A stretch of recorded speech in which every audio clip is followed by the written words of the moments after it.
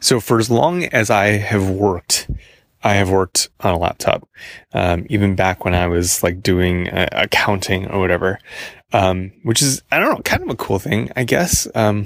I think probably wouldn't have been like if I was an adult more than a couple years earlier, having a laptop would have been totally prohibitive.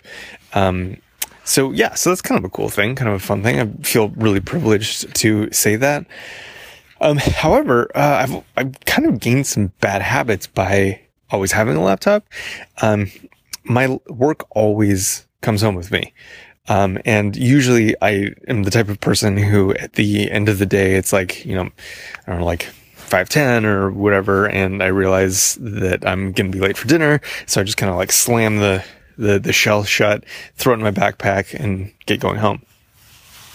Now, one of the big problems with that is that like at night when like I get the kids down, I'll open it back up thinking that I'm going to do something, kind of productive for my life. Like maybe, like get back to emails or, that people sent me, or, kind of do something fun, like play a game or, do the budget or, something that's like life oriented. But because I left in such a hurry, I open it back up and like all of my work is sitting there and immediately sucks me back in. And, it's not healthy. And I've started to identify that as, I started the new year. So I'm on, I guess, like a week and a half now of leaving my laptop at home. And to kind of facilitate the transition, I have an iPad.